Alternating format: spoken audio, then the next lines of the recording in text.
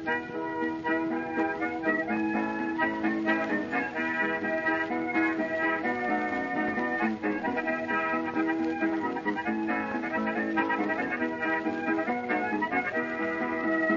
and welcome to Shot Reverse Shot, a podcast in which we attempt to talk about films within the confines of a particular theme that changes from episode to episode. I'm Joe Gastineau, and sitting opposite me is a Mighty Fine Blog's Edwin Davis. How are you, sir? I'm very good. Before I should say that our esteemed colleague Adam Batty is too busy to join us, so I'll be catching up with him and maybe another guest later, because I think he's lording it up on a film festival jury of some kind. But yeah, like I say, we'll catch up with him later. Not bitter at all, are we? No, I'm not bitter at all. It sounds like it's rubbish, if I'm honest. This week's theme is the future. So we'll be talking about events happening in the future, depictions of the future in films, and also getting deep and talking about the future of film itself later on in the show. It is rather appropriate that I have Ed with me at the minute, because he's been to the US for the festive period and got a little glimpse into the future of film by spying a few films that are not out yet. So Ed, can you tell us what you saw and what you thought of it? I saw Young Adult, which is the new film by Jason Reitman. Who did last film was Up in the Air. Up in the Air. I have to say, I was everyone seemed to really like it, but I was completely underwhelmed by Up in the Air. I don't know how you felt about it, because I really like Juno. I really like Thank You for Smoking. Yeah. Although, again, for both films, maybe not as much as other people like them, but Up in the Air really felt like a bit fortune cookie to me.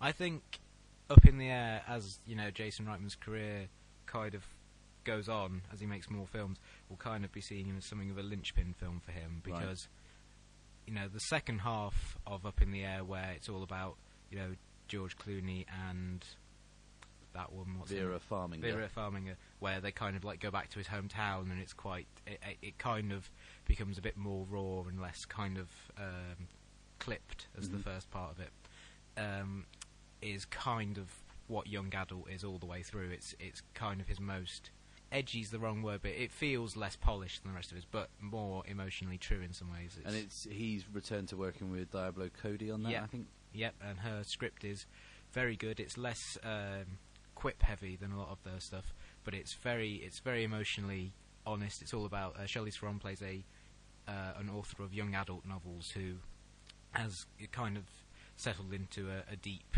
depression, and she can't write, and she's got to write the last edition of this series that she spent, you know, however many years writing and earned her a fair bit of money. And she gets an email with a picture of the newborn child of her ex from high school, and she kind of gets into her head that this is a message from him saying that he's not happy, and so she returns to the hometown essentially to steal him away from his wife. Right. And when she's there, she meets Patton Oswalt, who's this like I do love Patton Oswalt. He's very good in it. He's this kid who was kind of shockingly a nerd. Wow. I can't see that. That's miscast. That's miscast. Yeah. In high school, who was badly beaten because everyone assumed he was gay. Right. And they kind of form an unlikely friendship, both because they both got a quite curdled view of the world through their various experiences, and they're quite mean, quite dark and unlikable people. But the film's told entirely from their perspective, which is quite interesting, especially because, you know, Patrick Wilson, who plays the ex-boyfriend, is just shown to be quite a decent guy who's just trying to get along with life. And it's a really, I found it to be very affecting and to be a very interesting development for Jason Reitman. I think he said in the past that he really wants to be Alexander Payne. Right. That's essentially... That's what Up in the Air felt like it was striving to be. Yeah. I think this gets closer to that mark than Up in the Air did. I don't think it's up there with, you know, About Schmidt or Election, you know, in terms of comparisons to Alexander Payne, but I think it's the first one of those of his films that indicates that he could achieve that level. Well, he's still quite young, isn't he? Well, yeah, he's only in his 30s. He's Alexander very young. Payne must be 10 years older, at least. And I'm excited to hear about the next film you've seen, because you mentioned to me beforehand. Tell us, what did you see as your last film? It was The Muppets. Wow. I'm well looking forward to that. It's great. Is it's it really terrific. Good? James Bobin, is it, who did co-creator of Flight of the Conchords? Yep, co-creator of Flight of the Conchords. I think he also directed some of the Ali G show and things like that. His basis is in comedy television, and he brings a certain quick pacing to it, Right. very nicely. It's got a very, very funny script by Nick Stoller and Jason Segel, who clearly have a deep affection and connection to the subject matter, to the Muppets. Jason Segel particularly, this has been his dream for pretty much his whole life, to make a film with the Muppets. And it's interesting because this kind of the gag, one of the gags of the film is that Jason Segel has a brother who is a Muppet. Right. And Okay. it's not, at no point in the film do they say that he's adopted or anything like that. You're just to assume that You just go with it. his brother is a Muppet. Right. And the opening is a sequence in which the character Walter, as his name is, is narrating about growing up and being sort of the odd one out because he never grew taller. Right, he never kind of became an adult in the way that Jason Segel grows up to be one. And he talks about watching the Muppets on television and how that kind of gave him a place to belong in some way.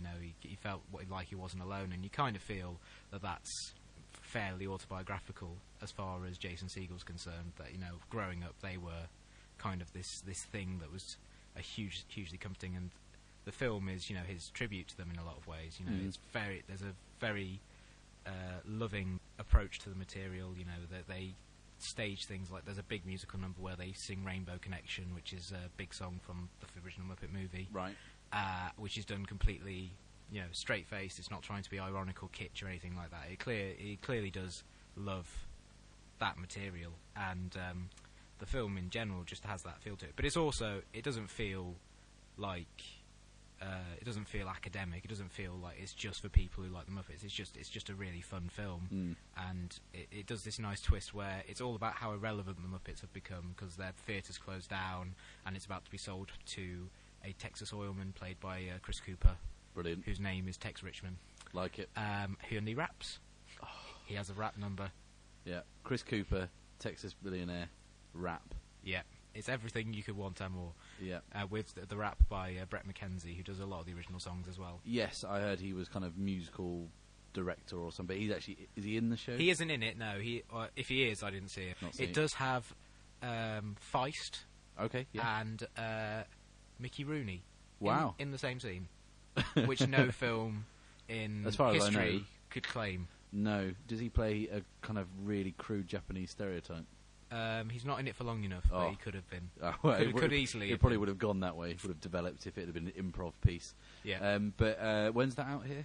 I think that's out on the 12th of February. It's early February, that, and young adults out around the same time. Whilst we're on the subject of films we're looking forward to, we've been compiling a little bit of... Well, my list is relatively short. Ed's is kind of pretty long. There's a few big 3D re-releases this year. 3D re-releases? Yep. We've got The Phantom Menace.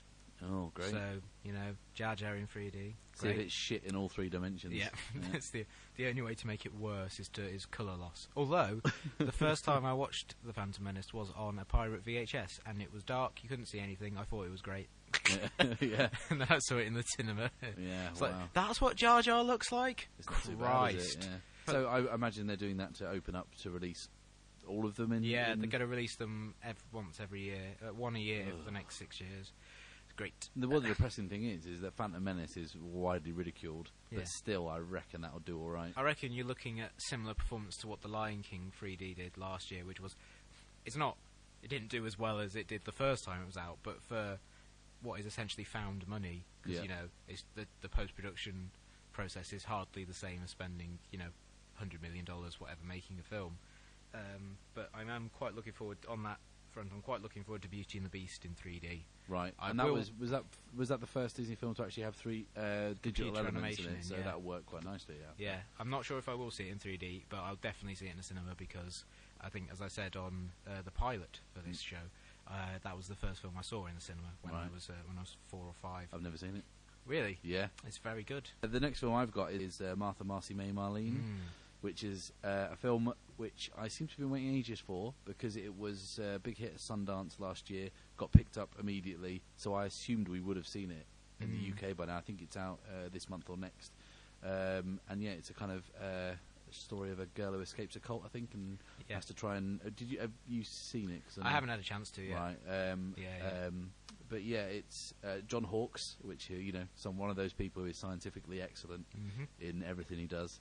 and yeah, that really caught my attention out of all the stuff that was on at Sundance. Yeah. And just wish they'd hurry up and release it. Yeah, I think it's very much this year's Winter's Bone in the Yes. both because they feature John Hawkes and also because they're small, low budget, powerful, from what I hear, dramas about young girls in America having troubles. Yeah, and it doesn't it star the third Olsen sister? Yes, the good one, the one they've been keeping hidden. Yeah, and I hear that she's Oscar baiting, which is we're going to get a lot of that, aren't we, in the next couple of months? Just before, Yeah. Well, this month and the start of next, we're going to get a lot of Oscar baiting films that have been released in America to catch in on that kind of award season vibe. I imagine Young Adult was around for that very reason. Yeah, and I think it's kind of a shame, really, because it seems to have gotten lost in the shuffle a little bit, because Right. it came out right before a lot of the big heavy hitters like the Descendants, like the Artists and stuff like that. So it got in ahead of them. But the risk sometimes with that is that if the film doesn't have enough steam going at the beginning, then everything else just kind of runs right over it, and that's kind of what happened. I think Charlize Theron's got a good chance for an Oscar nomination. Right. And I would dearly love to see Patton Oswalt get an Oscar nomination. That'd be great, wouldn't it? That would be so strange. It would be odd. It's up there with Trent Reznor being an Oscar winner for unlikely events in Oscar history. Yeah, Trent Reznor, Eminem, and Lionel Richie is an Oscar winner. Is he? Yeah. Phil Wow. Collins, Oscar winner. Yep. Alfred Hitchcock didn't win an Oscar, but No. Phil Collins did. See, I thought that Peter Gabriel should have won one for WALL-E, because then it would really put pressure on the third guy from Genesis. Who I can't remember the name of. No one can. No. What else do you have on your list? One I'm really looking forward to is Kogan's Trade, Which which is the new Andrew Dominic film. new Andrew Dominic film with Brad Pitt as a point man for a hitman. So he's the guy who goes into the town and makes things clear for a hit to occur, investigating the money that's been stolen from the mob. And, I think Andrew Dominic's got a pretty flawless track record so far. He's got Chopper and the assassination of Jesse James by the coward Robert Ford, which is to say the whole title of. A pretty flawless track record with those two films. Yeah. It has been a while And since. it's only been 5 years between these two, as opposed to 7 years Wow. between Chopper and that long film. that one. That's because it takes so long to say. Yeah. I've got Michael on my list, the Austrian film that caused a bit of a hoo-ha at Cannes last year. It's a paedophile abduction drama told from the paedophile's point of view. Right. And some people were saying it was a bold, brave, very difficult watch in the mould of kind of funny games. And other people said, ban this sick filth. I think someone said, and this is that quote that I found when I was looking up about it, what is wrong with Austrian people? which was, I mean, I kind of said in the preview that I wrote on my blog that if nothing else, it's a good opportunity to watch the Daily Mail froth at the mouth. Oh, yeah. But that's out in February, I think. Look out for that one. Yeah. What else have you got? I think mine gears more towards the big budget. What possibly the first massive flop of the year, John Carter. Oh, John Carter of Mars. Is that what it used to be called? Or what It used to be called that. They sadly they didn't go for the title of the book it's based on, which is John Carter, Princess of Mars. So why do you think it's going to be the first flop? I know it's had a troubled production. It's had a troubled production, and everything about it just looks so shit. Not shit, but just it's got that feel of a film that's really just kind of run away with itself. It feels like too much money's been thrown at it. Too much. There's too many good people involved in it for it to be genuinely good in a way. You know how sometimes you get those films where there's kind of like an overload of talent. Taylor Kitsch is a very I love his work in Friday Night Lights. He's a very talented actor, but from the trailer it just looks like they're having him in sort of stoic hero mode, which is not really what he does. He's very good at troubled bad boy. Andrew Stanton, the director of WALL-E and Finding Nemo, which is also getting a 3D re-release this year, so there'll be some good news for him at least. Yeah. And then people like Willem Dafoe's in it, and wow.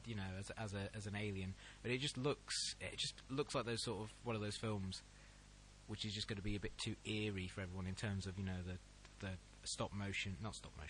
motion capture kind of stuff, and just those sort of really overblown sci-fi epics. Right. Unless they're Star Wars, they so usually it's kind of like the Red Planet, Heaven's Gate. Yeah, it just looks like, and there was that that whole thing. The reason why they changed it from John Carter of Mars to John Carter was because Mars Need Moms flopped, and they think that something with Mars in the title can't succeed. So I think they should have called it John Carpenter's Ghosts of Mars Needs Moms. That would have linked 3 terrible films set on Mars all together. Exactly. Kind of touching again on the 3D talk. Great Gatsby 3D. Yes, that's at the end of the year, isn't it? Yeah, which I'm not sure how I feel about. In a way, I think. I mean, you got to love the book because it's one of the best books ever written. But really. But I mean, the thing is that stands in its favour is the cast is very good. Yeah. The casting as well is very good, and the director badly needs a hit because Australia. Baz Luhrmann is the director, by the way, and Australia was quite an expensive failure, wasn't it? Yeah, I think it's one of those ones that it just about broke even worldwide. Yeah. But then with marketing on top, it probably lost. Yeah, it probably lost a fair bit of money. Yeah. I liked Australia as a tribute to things like Red River and like old westerns and things like that. There's a very and old Hollywood, but it's not necessarily a very good film. If for someone who kind of knows all the things he's referencing, it's kind of a treat to kind of see these things all kind of colliding into each other. Yeah. But it's not a wholly satisfying work, and it's very long. What else do you have on that huge list? I was just looking at because that's in December, The Great Gatsby. Yeah. December this year is a clusterfuck. Right. It's just insane. We've got Les Mis, which is being directed by Tom Hooper, and we'll finally have Hugh Jackman and Russell Crowe singing together. Excellent. Finally. The Right. one thing we've all been waiting for. It's got The Hobbit, An Unexpected Journey. It's got Life of Pi. What's that? I believe it's a remake of Only Dwarves Started Short, Even Dwarves Started Small. Well, I'm jesting, of course, because I know exactly what The Hobbit is. Are you looking forward to that? I am looking forward to The Hobbit. I really, really do like the Lord of the Rings films, and I think, although I would have preferred to have seen what Guillermo del Toro was going to do with it, because I love him. I love Guillermo del Toro. What I've seen so far looks very good. I like the production diaries they've been putting up, make it seem like everyone's really committed, and it is a labour of love as well as, a guaranteed smash, which Peter Jackson is kind of in need of following The Lovely Bones. Although he's had a fairly good run as a producer with things like District 9 and Tintin. Yeah. But I always felt that as a book, The Hobbit was much better than Lord of the Rings. It was more concise. It was more of a fun adventure. And I'm slightly disappointed they broke it over into 2 films. Yeah, I and think they're padding it out, aren't they? They are padding it out with extra stuff that you never saw, but which is in things like the Silmarillion, which no one bothers to read. Yeah.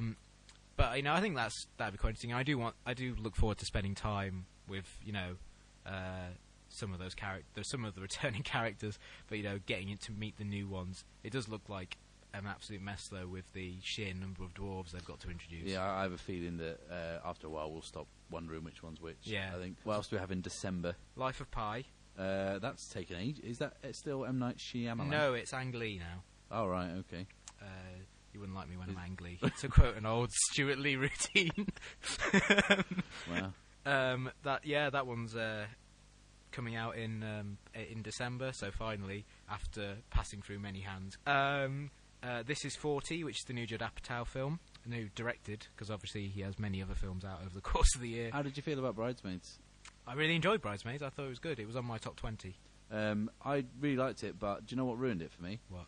I really hate now that any comedy DVD is released with extra bits in, and it really ruins the pacing and also ruins some of the gags because it stretches them out. Yeah. So Bridesmaids felt 5 minutes too long. Yeah. And I'm pretty sure they added the 5 minutes, took the 5 minutes out for length, and so it wasn't. So if you don't catch it in the cinema, you just get a quite soggy version, a kind of flabby comedy, and I enjoyed it much less than I think if I'd have seen it in the cinema. Is that it for December? Or is there more? There's 2 more. There's 2 big ones. World War Z.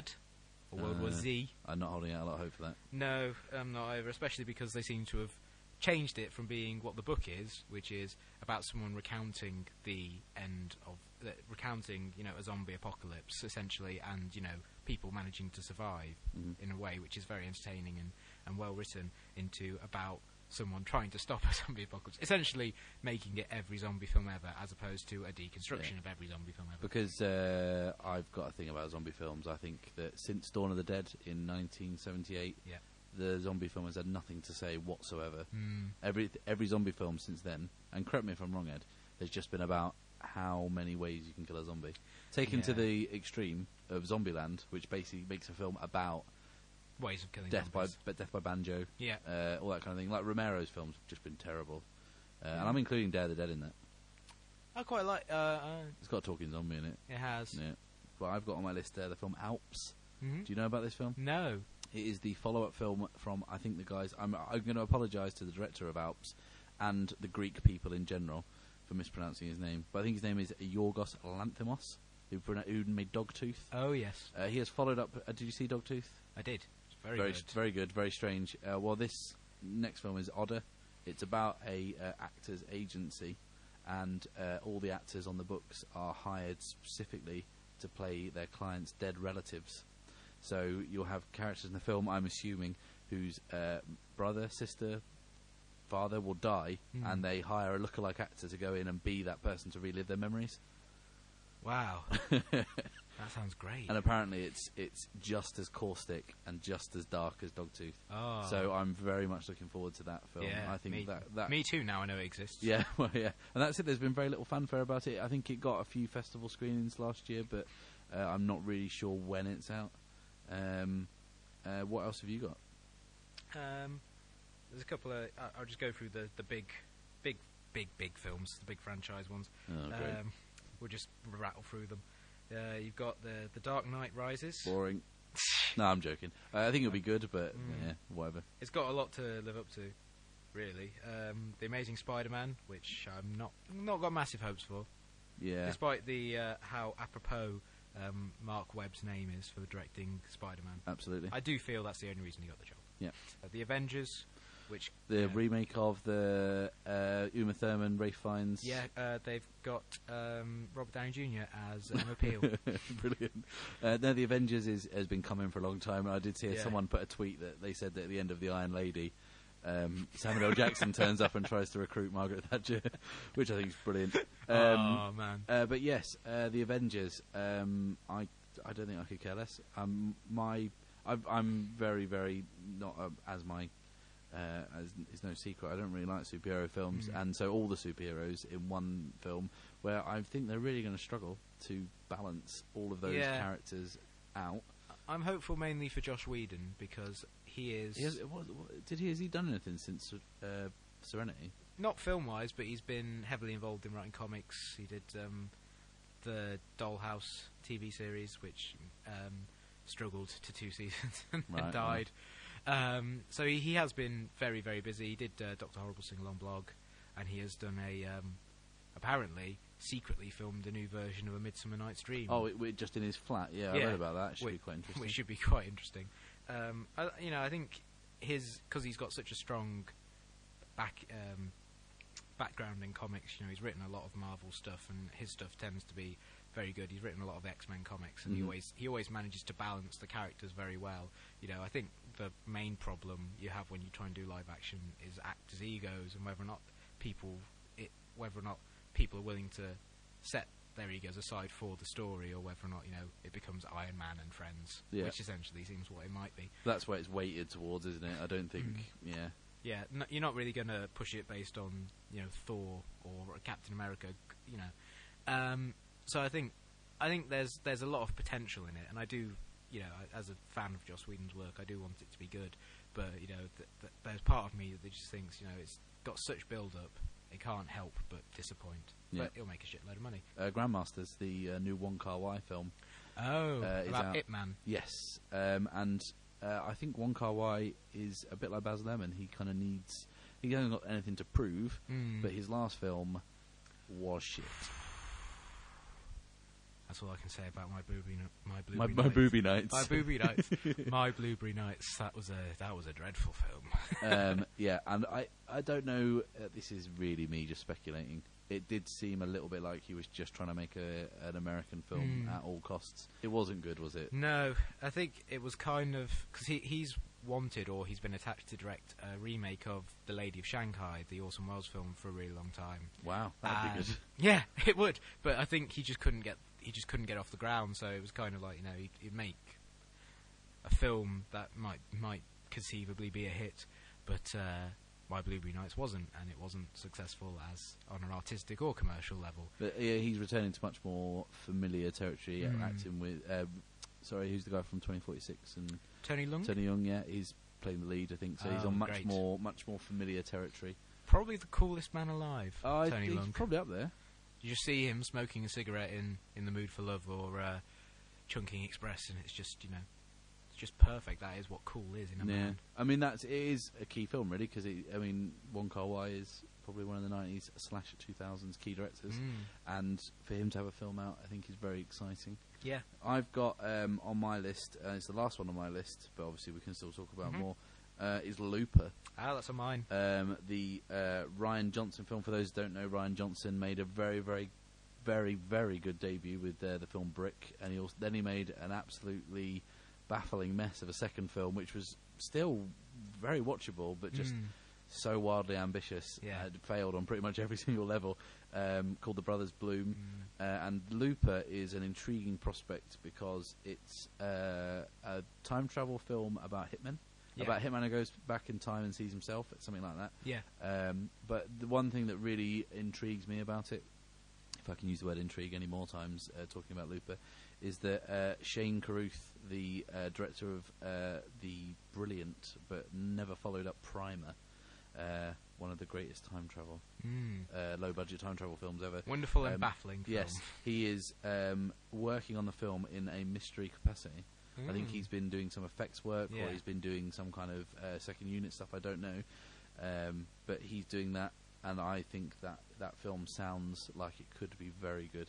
Joseph Gordon-Levitt and Bruce Willis, I believe, are the stars. Because obviously Joseph Gordon-Levitt grows up to be Bruce Willis. Yes, I can definitely see that.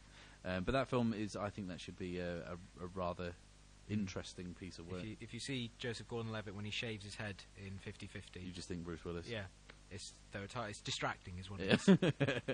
I am really looking forward to it because I think Brick's great. I think that's a really terrific debut.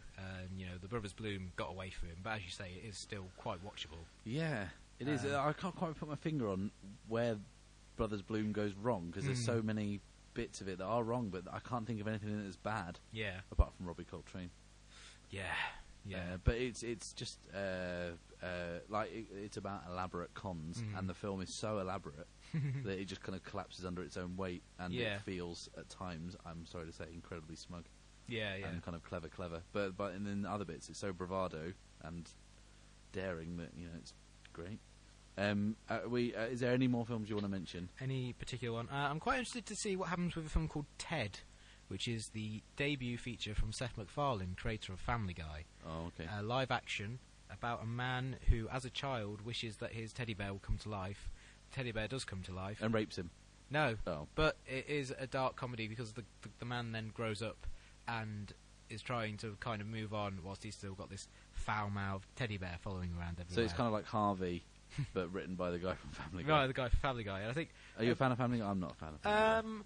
I really liked it in its first 3 seasons. I thought that was pretty good. I do like American Dad quite a lot. I think that's an improvement because it doesn't rely on the cutaway structure, which is just the laziest fucking thing in the world when it comes to writing on an animated show.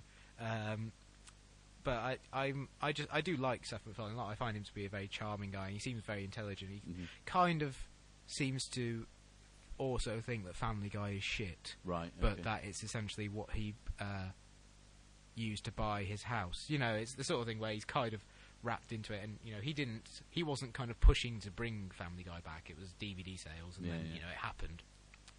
I think he seems very pragmatic about it. He's obviously got other interests, including I think he put out a Christmas album or something this year. He's got a guy with many interests, and your Family Guy just happens to be the thing that pays the bills. When's that out? That one is out in July. So it's a summer release. So I think it'd be interesting. I'm always interested because he's quite a talented animator. He started as an actual animator before moving into writing, and voiceover obviously came about from that because it was the only way he could provide voices for his films. And I do think it'll be interesting to see what he does with live action. Is he in it? He's the voice of Ted, but he's not Okay. not as an actor. Right, okay. Got things like The Bourne Legacy, which I'm not holding out massive hopes for. It's by Tony Gilroy, wrote the first three and directed Michael Clayton. So he's I do like Michael Clayton. he's a solid hand to be behind it all.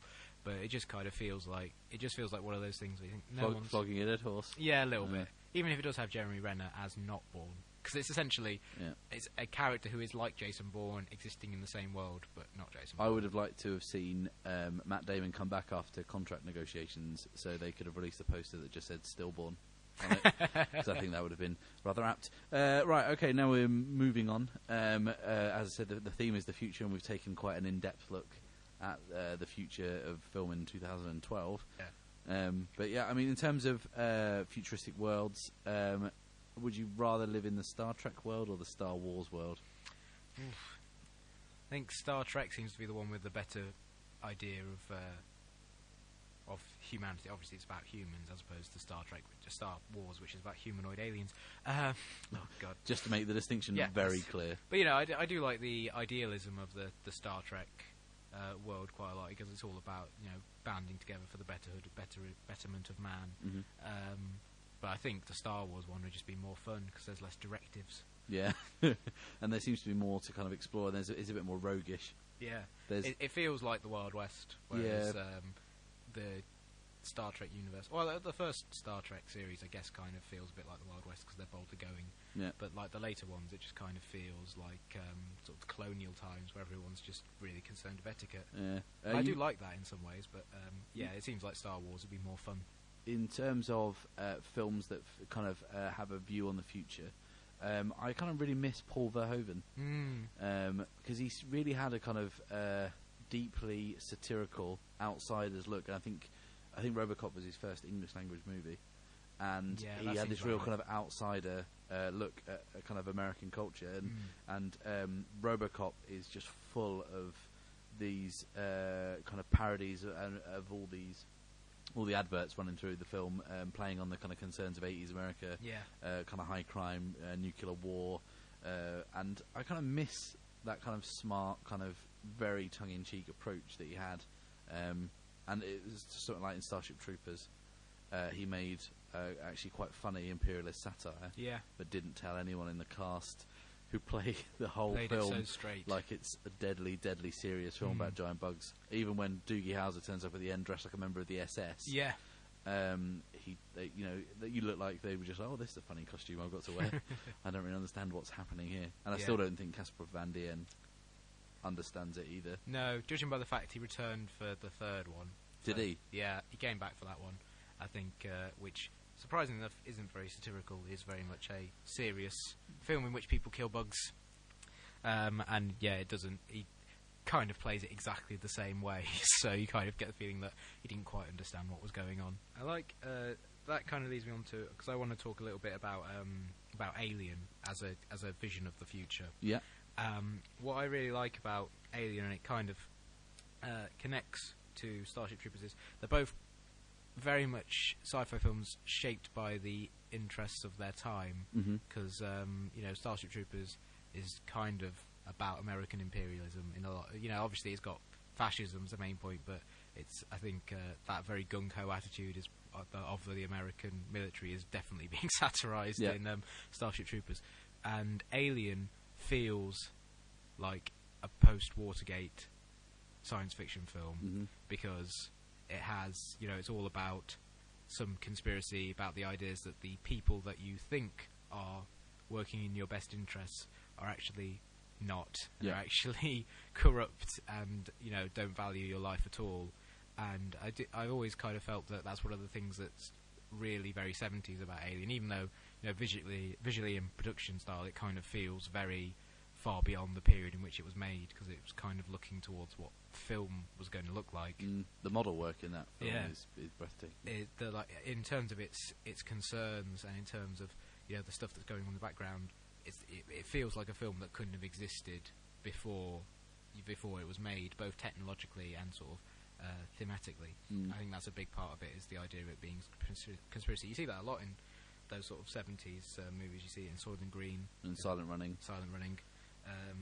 But also another good example of a film. And the other thing I really like about Alien is it's kind of a blue collar sci-fi film. It is. You get to see the people working below deck. Yeah. Yaphet Kotto and Harry Dean Stanton. Yeah, and a hell of a combo. Even they should have done a sort of a Road to style of series of films featuring just those guys. Yeah. But they die. Well, no, just the actors. Bring them back as often as possible. Yeah. Make them the new Matthau and Lemon. Yeah. I would genuinely love to see The Odd Couple remade with Yaphet Kotto and Harry Dean Stanton. If you don't want to see that, you're not human. I think the thing that's really interesting about that is also, with the exception of the cyborg, the android or whatever, that tries to kill Sigourney Weaver, then no one is kind of a scientist or anything on that ship. They're all technicians, and they're all kind of people who are just trying to get there. Are they miners? Is that what they're doing? They kind of interstellar miners. Yeah.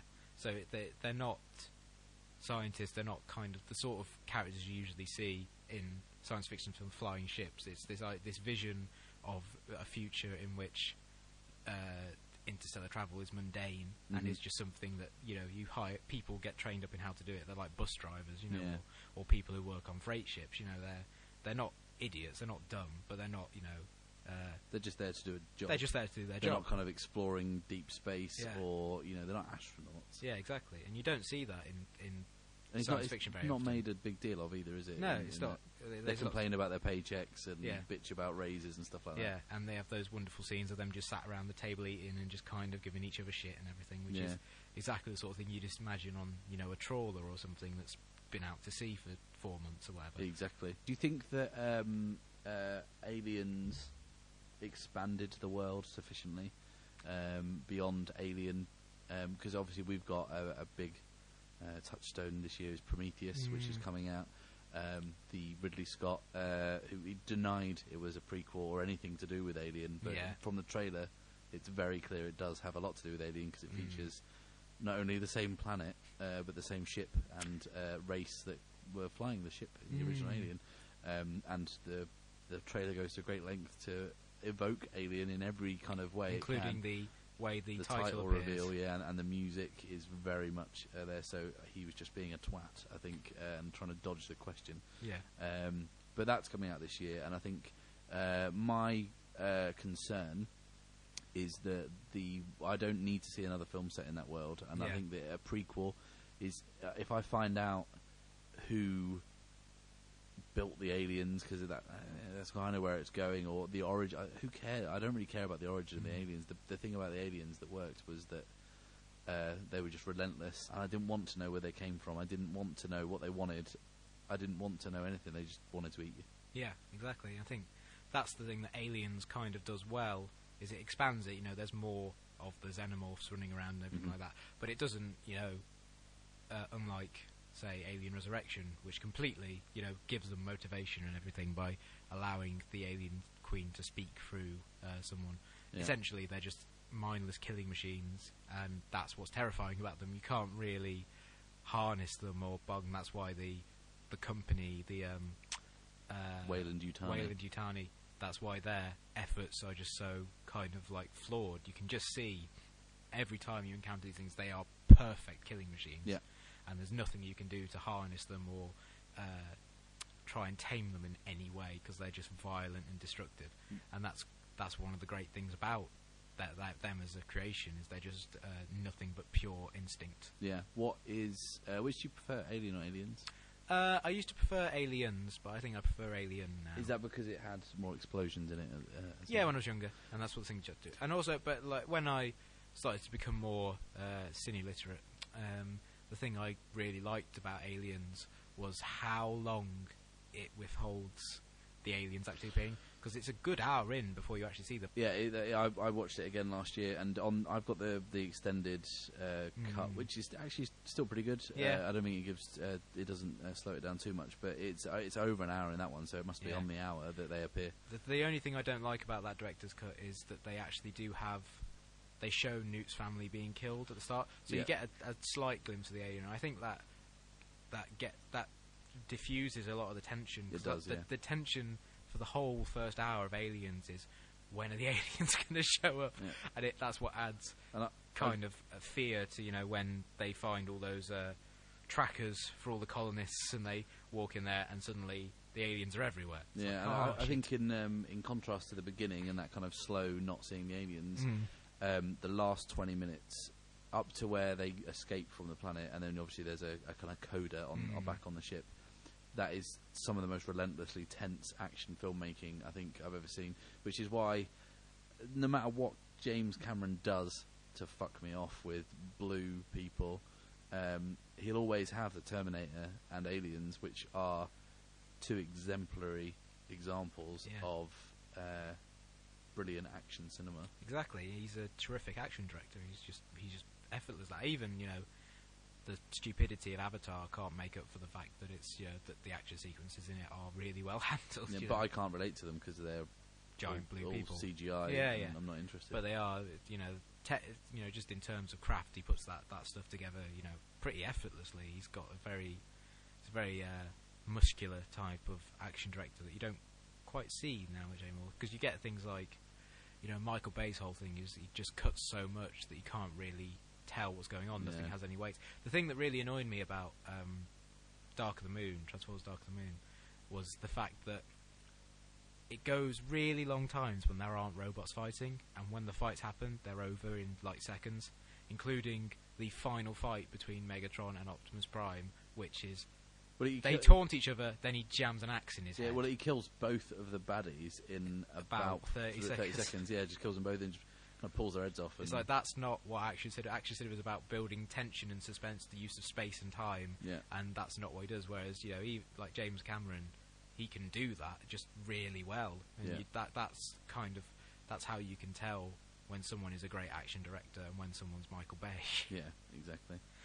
Also, the problem that Michael Bay seems to side entirely with soulless machines, as evidenced by that horrible shot in Pearl Harbor, which follows a bomb. The bomb, yeah. As if it's the coolest fucking thing in the world. It's just like, you've missed the point of that day. You have misunderstood what Pearl Harbor was about. Yeah.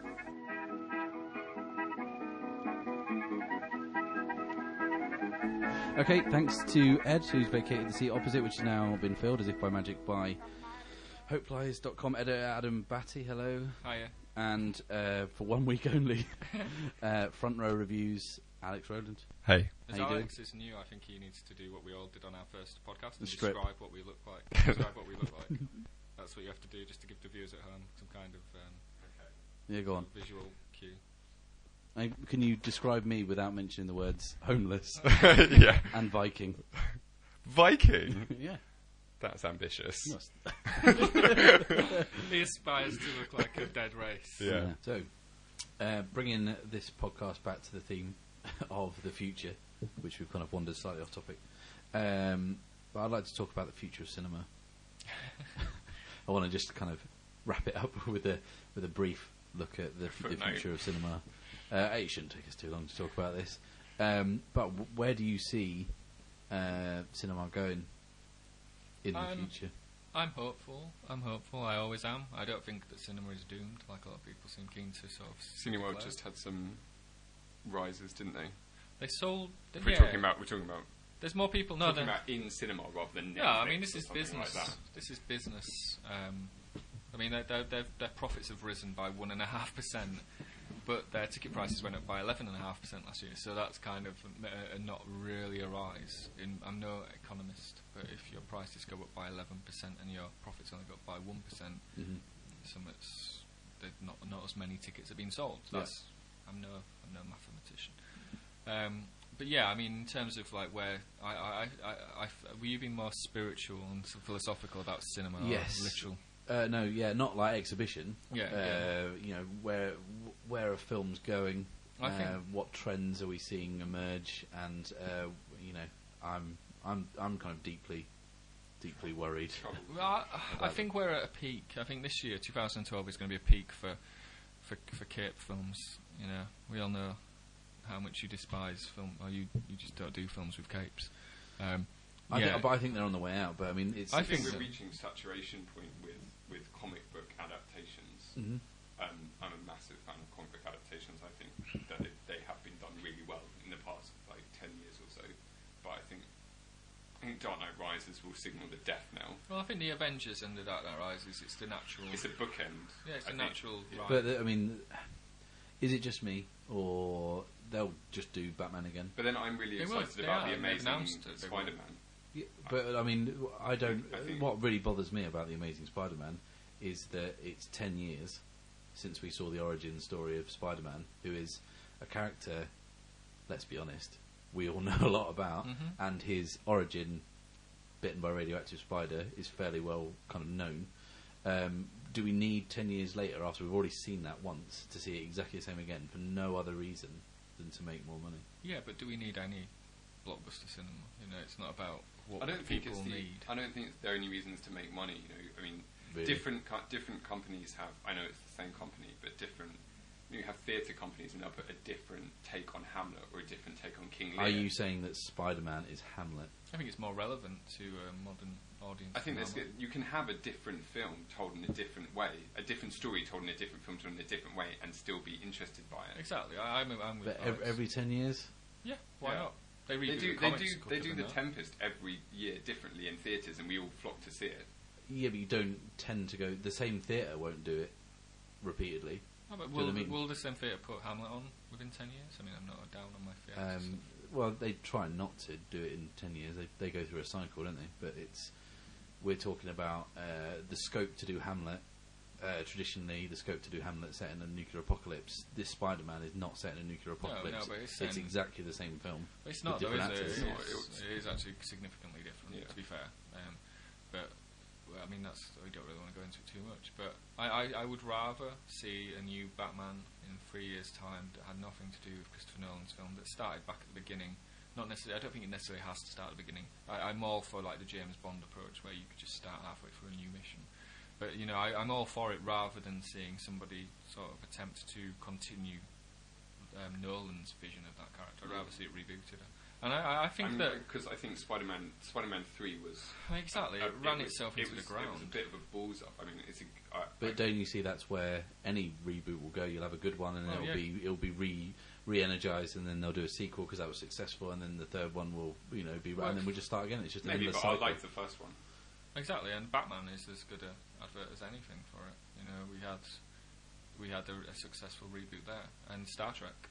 I think comic book characters are eternally fascinating and interesting because they're, as they always have been, morally incorruptible and the golden age of characters, that kind of thing. And we're naturally fascinated by them. And I'm naturally fascinated by Peter Parker as Spider-Man. It's an interesting character. And Peter Parker is Spider-Man. So, yeah. Ruin it.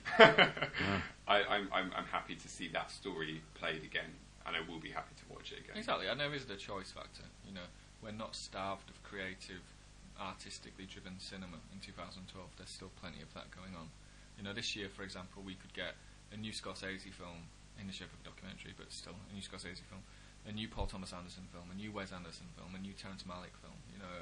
And that's, to me, we've got that side of the argument as well.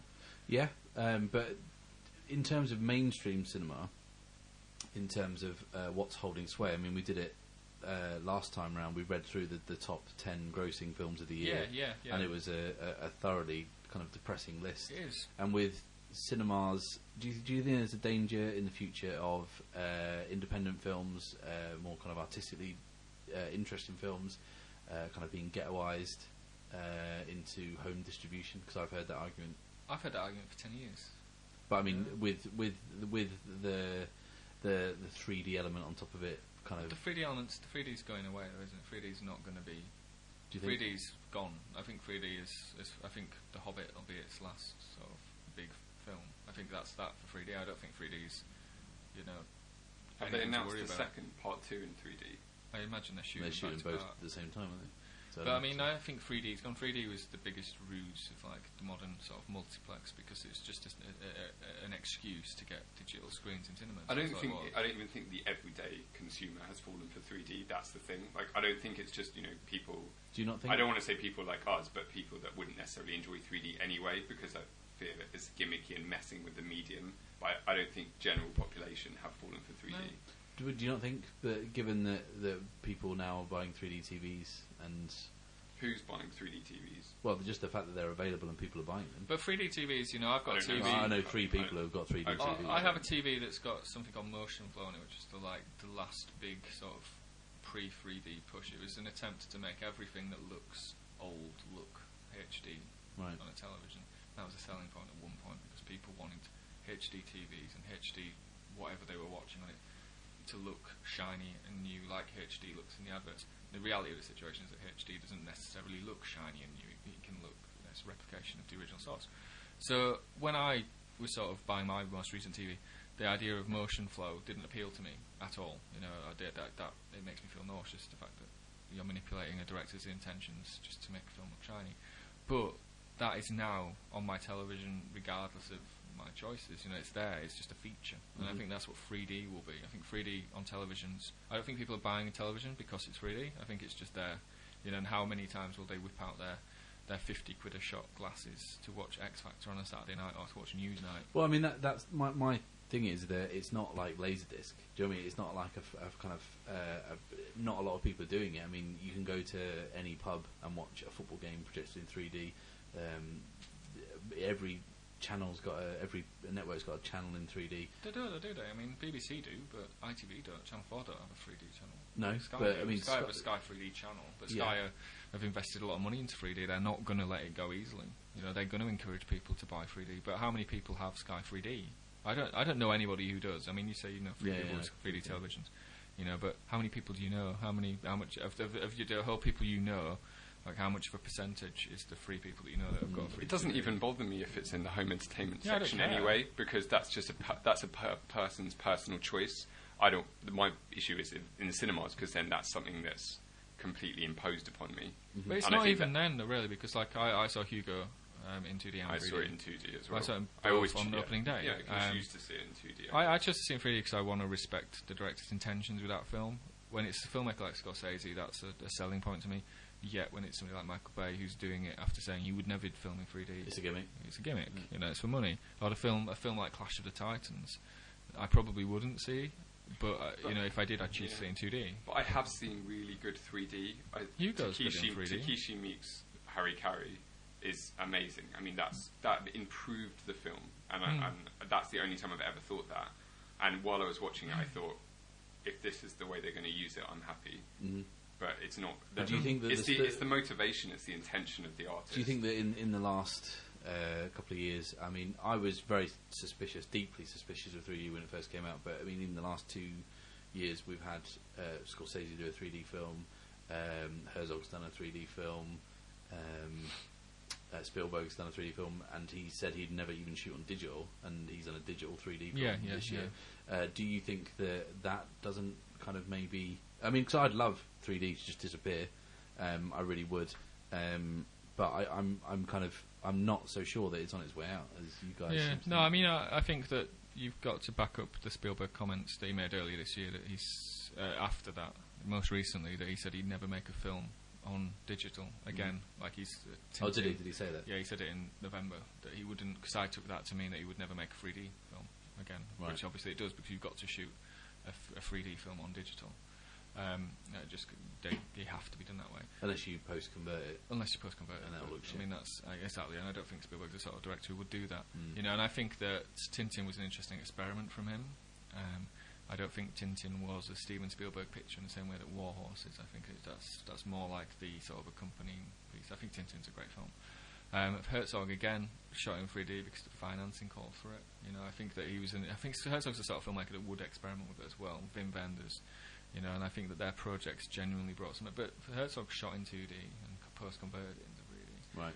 I think you're ignoring the aspect that the studio will make a lot of demands as well. Yeah. The directors, we think of auteurs as being completely in control of their films, like Scorsese and Spielberg, but financing demands and studios demand that they use a medium. Yeah. No, it's not. It So is would a they- collaborative decision. It's not just Scorsese thinking, He may have I thought, I'm like going the to make a 3D idea. I think film. Scorsese's film suited 3D really well. I think that's what that film is. It's about discovery, and I think Scorsese made the conscious effort to do that. But I don't think that he would have done it if he'd have been making a film like The Aviator. I don't think he would have necessarily, because I think that the one film that you might pull out in a minute to sort of try and rubbish our argument is the Baz Luhrmann Great Gatsby, which was sort of the source of like a number of like memes on the internet, and much joking about that being in 3D. Yeah. But I've not seen any of that. It was such a strange film just to see the 3D tag, to make not to do it and then release it and then it's in 3D, but to say Great Gatsby. It's Baz Luhrmann. It's the man who made Moulin Rouge. Yeah. And, like, he's also obviously going to jump into the 3D technology with as much gusto as he can. Yeah, and I think he has something to bring to the medium. I don't think that the average $50 million sort of middle of the road Hollywood output film is going to be in 3D. I don't think The Town is going to be in 3D. That sort of film. But I remember a quote from Scorsese. I don't know whether it's just because he'd announced Hugo or what, but he said that when Precious came out, and he said that's exactly the kind of film should be in 3D. Which I mean, is he saying that because he's just signed on to do a film in 3D? I think he's passionate about 3D. I think he's the least sort of cynical man in the world. I think what he says he means.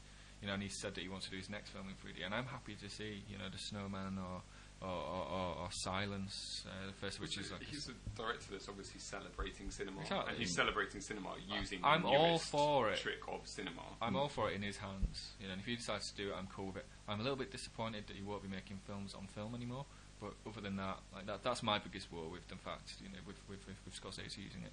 But it's when it's other filmmakers like Paul W.S. Anderson who makes a film in 3D so that he can advertise it as being in 3D. Mm-hmm. And that guy's films, which are in 3D, all have the used like the advertising role that they were made using the same system as Avatar. And that's all pure to sort of like impress and to make money. And I'm not down with that at all. But when it's in the hands of a proper director who's doing it for the right reasons, then do it. I can still buy the film in 2D afterwards. So why do you guys think it's on its way out? Because I think that it's not going to be able to support itself anymore. Those figures that we're talking about Cineworld, Cineworld 3D ticket sales must be down. Like I say, maybe I'm wrong, but those numbers don't add up. And ticket sales they're selling more 2D than 3D ticket sales per. I think was it Edwin that wrote an article. Captain America wrote more sold. So they're selling more 2D than 3D tickets. Yeah, Captain America was a big one, wasn't it? Because that sold more in 2D by a a long way. Yeah. I just think people aren't. They're not. There's not the monetary money value. They're not getting value for money on the extra money they're paying for 3D. How much extra is it, by the way? It's like £3 or something and on average. I mean, it's a lot. You expect something more. And Cineworld are also rolling out IMAX this year, which seems to be the big sort of fad at the moment. Well, IMAX, they're not real IMAX, but they're IMAX Digital, which is this offshoot brand that IMAX have cynically launched, which is sort of halfway between a regular cinema and full IMAX. And that's what I think they're going to. The exhibitors are going to be making plenty of cash on that. I mean, they're charging like £3 extra a ticket for that. So I think you pay more for the fake IMAX at Cineworld in Edinburgh than you do for the real IMAX in Glasgow, which is. Right. Okay. I mean, this is it's on a tangent, but yeah, I think that's probably more likely, bigger and better sounds. That's how Hollywood's always combated. It's any competition. They've always just gone bigger. I'd rather see that. I'd rather see, a 30-foot screen than a 20-foot screen in 3D. But that's me. But no, I do genuinely think it is on its way out. I think that there's no hype for it. There's no excitement for it. Nolan not shooting Batman in 3D. Is it not? No. Was the last one? It's in IMAX. It's in IMAX, right? Yeah. 50 minutes of it's in IMAX. And then we've got stuff like the Avengers and stuff, which they haven't announced. Have they announced it's in 3D? No, Avengers they are doing 3D. Yeah, but they're not shooting in 3D, are they? I know that they're releasing it in 3D. Yeah, they haven't shot it in 3D. Mission Impossible 4 was not in 3D. No. And that would have been a big, that would have taken a lot, especially with the Abu Dhabi scene and stuff like that. Well, stuff like little things like sort of small scale blockbusters like Sherlock Holmes 2 wasn't in 3D. Yeah. And it was in the position to do so. But I just don't think people are interested in it anymore. I don't think the studios are. But they've got their victory out of the whole situation, which was to have every cinema sort of be digitally equipped, which makes it better. And that's the legacy. Yeah, that's his legacy, and that's his real reason. But I guess we'll see. We might be wrong, but yeah. Yeah, I'm yet to see a 3D film where the 3D has added something other than a headache.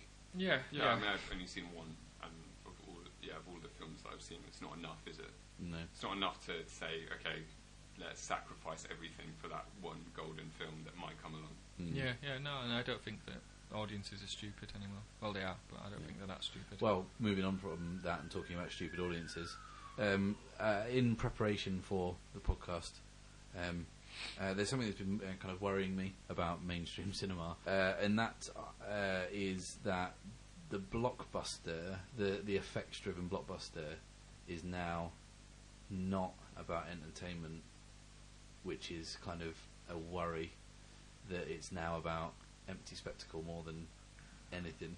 And to illustrate that, I watched, and this is perhaps the worst example to watch, I watched all 3 Transformers films back to back, including parts 2 and 3 last night. It's a miracle that you're still alive. Yeah, and yeah, I think, you know, and we talked about it on the 2011 podcast that it's becoming a trend now for to make a film, massively hype it so it's a massive event, and then straight away, as soon as that legal obligation to talk about it in a positive sense is passed, to then say, oh well, yeah, we dropped the ball on that one. It wasn't a very good film. The next one's going to be much better, and it's almost as if they're just kind of just jumping up and down and shouting, "Look at this film! Everyone goes to see it." And let's not beat around the bush.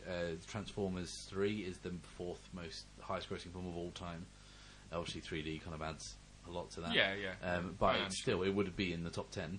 And it's becoming distressing to me that so much so that I watched these 3 films last night, and I got to the kind of point where, and I'm prepared to argue this with you guys, that I don't think they're films at all. I don't think they're Transformers 3 and 2 in particular. Transformers 1, I'll maybe cut a little bit of slack to. They don't feature any elements that relate to filmmaking. They're not composed like films. They're not structured like films. It's just set piece, set piece, set piece. Even the dialogue between characters it's not even functional. It's and I think this it's an exposition, but it's not even functional exposition. It is just, let's just get this scene out of the way so we can watch something explode.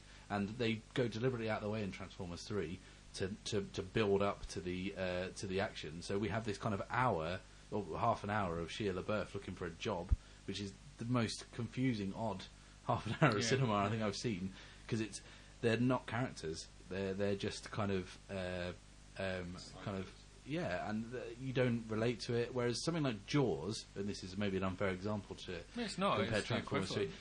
Jaws is a special effects driven blockbuster, but the characters are interesting. The dialogue's good. It's written really well. It's edited beautifully. It's shot really well. There's a shot in Jaws, I think it lasts 4 minutes, and it's just a dialogue scene of 2 people. And when they cross the ferry out to the island, the camera's stationary, and he's talking to the mayor for like 4 minutes. Now that would be deemed like a kind of art house kind of bravado move to do. But you get long shots in special effects films all the time. The last Star Wars prequel is a good example, but who cares? It's all computer generated. You can do anything you want. You make a whole film that way. It doesn't matter. No one's impressed by that anymore. And I came away from watching these 3 films thinking that wasn't a film. It was an advert. It was a 2.5 hour advert that cost $195 million plus probably another $100 million on top to market. Now that would be a kind of one-off depressing case. But you know, we're seeing more and more.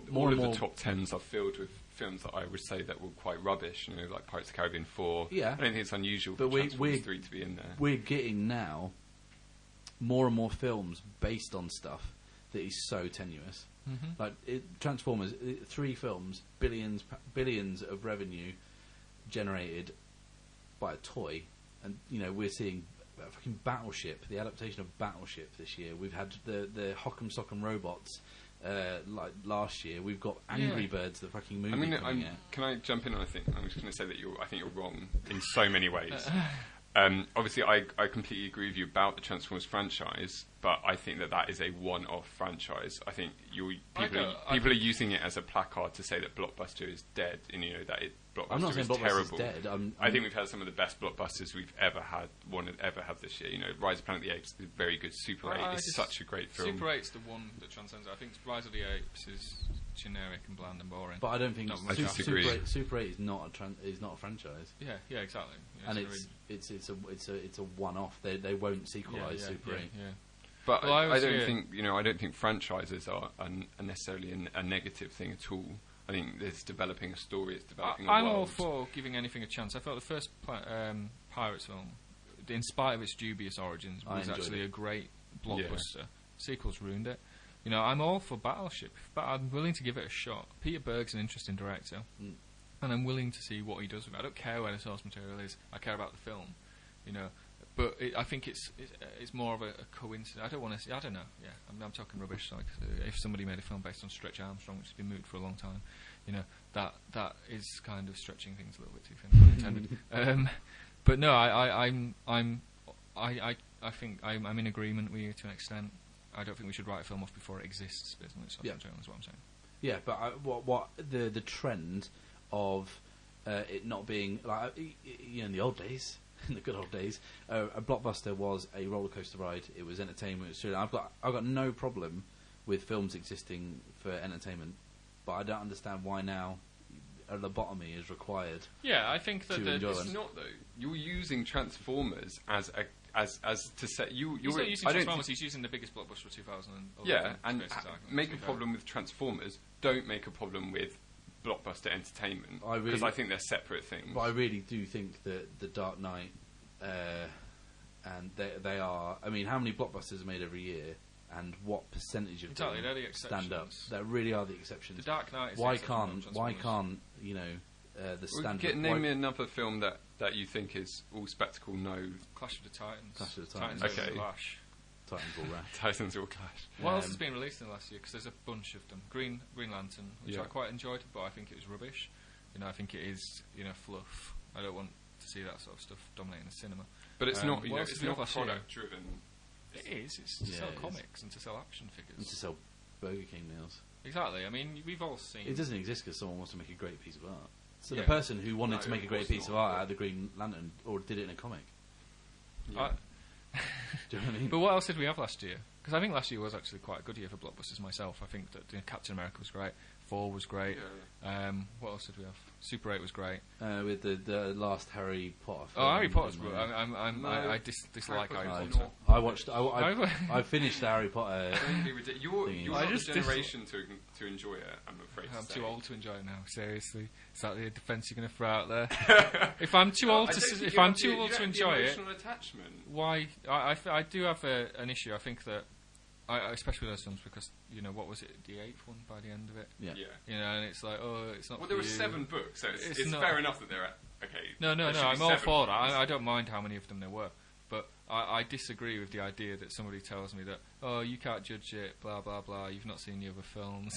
Which was, so I've not seen the other films, so I thought, Warner Brothers would still sell me a ticket, so I can judge it. That's my attitude, Unless it was some fan club or some super secret gang where you... And I'm Right, not. you I'm can not only buying see the it if you've generation got- thing Couldn't either. disagree Yeah. with you more. You can't go into the 8th film of the Harry Potter franchise, not enjoy it, and say, "Oh, I haven't seen the other ones." Like, you have to have No, the I emotional had, connection. to be fair, seen the other ones, and I think there was one great moment in those films, which is quite sad, really, considering what they're 56 hours long altogether, all 8 of them. What was it? The Snape, The end. the Snape revelation, and I Okay. thought that was genuinely emotionally engaging. The rest, Daniel Radcliffe doesn't know how to hug people properly. Of course, It annoys yeah, me when okay. he does that, and also I just didn't buy. I didn't buy the whole wizard stuff. It's so unbelievable. No, I'm kidding on that. I'm kidding on that. But no, I just didn't. I don't think with my some criticisms I levelled at the last one, which I reviewed positively. I did Apparently admit. not. No, I did admit that I was bored out of my head, but I did sort of take into account it wasn't necessarily for me, and so I couldn't be too harsh on it. But I was quoted out of context in the Telegraph about a negative comment I made, which was that the films should have been one film, the last two, because nothing happens in 7.1. Yeah. Nothing. They walk around in the woods, and that goblin dies. That's all that happens in those films. Elf. It's even House more. elf. Yeah, it's even more You stretched don't out. even know who Dobby is, so you have no. Character from Peep Show, actually. But no, I think that was Crude anti-Semitic. That's right. But that film was completely unnecessary. That was made Yeah, I to agree, sell of more course, tickets. You paid twice to see one film, then haha, you're a schmuck. No. But I think that was exploitative, and I think it left a sour taste because I think it wasn't a gift to the fans, so they could spend more time with these people. It was to sell more tickets and spend more time 3D-izing the last one, which the 3D was shit, by the way. Um, I didn't see it. Yeah, I had to see it in 3D. Yeah, they wouldn't screen it to critics in 2D, which is a real problem about 3D. But no, I just think, I don't know where I'm going with this now. I've got lost. Well, I think that my kind of rebuttal to Alex is that it may be, you may think I'm being unfair and picking Transformers out in a year where there have been some kind of good blockbusters, but Transformers. There's been some very good blockbusters. Yeah, but I mean that's odd. For This me, year, Transformers is an anomaly. but no, for me, it's an anomaly to have good blockbusters. Yeah, it is. I agree really with that is. completely. Name 10 great blockbusters from the last 10 years. Well, I'd have to look at the Yeah, last but you 10 should be years. able to know. And off the like top of your head. great, like held in high esteem 20 years later, not apologised for weeks later by the star and director. But you're still just using Transformers. No, That Clash of only the Titans. happens Clash of the in Titans Transformers. was- Sam happened Worthington with said, that. we messed up, we'll do better next time on. Shia LaBeouf did the exact same thing with Indiana Jones 4. Although Did he? it's- yeah, he did. recently. Yeah. Shia LaBeouf just got an issue with apologising for stuff Yeah, because but he thinks he's an incredible actor when he's Who is not a it? credible David actor. Cross did it about Alvin and the Alvin and Chipmunks. Chipmunks 3. As soon as he got off of his contract, he was contractually obliged to appear in 3 films. As soon as he'd finished, he ripped it apart publicly, which it's not very professional, but at the same time, is it It's Alvin professional and to the sell Chipmunks. shit films to people? I don't know. But It's just I honestly feel like now we're getting to the point where it's almost like the studio executives are taking the piss. yeah. It really is like they. I mean, it's always been about making money. It always has. Doesn't matter whether it was Charlie Chaplin making the film or whoever, Zack Snyder. But it's now it feels like people are being mugged off. And I mean, if 3D dies, that will be the kind of people saying, well, we're not going to kind of have it anymore. We're not really that interested. But now it just seems that there really is little consideration. And someone like Steven Spielberg, who made Jaws, which I probably think is like one of the best films ever made, is putting his name to Transformers. Yeah, which is so like disturbing and kind of depressing, because that is just. And he said, I remember there was an interview with him a few weeks ago. It said that Michael Bay's got a secret formula for the Transformers movies, and it's not really a secret. It's shoot up someone's skirt and then blow something up. It's not what filmmaking is, and it's not a film. I'm in agreement. Yeah, I agree with you as well, but I don't agree that blockbusters are necessarily bad at the moment. Oh no, I don't. But I think I said that it's just more and more are becoming empty spectacle rather than entertainment, which is and when the Dark Knight, what's the last one called? Dark Knight Rises. Oh, No, the no, Dark Knight. The Dark Knight. Is that what it's called? The Dark Yeah. Knight. I remember watching that, and everyone was going, "This is the best film ever made," etc., etc., etc. And I watched it, and I just thought, "Yeah, it's just a good film. It's just a good blockbuster.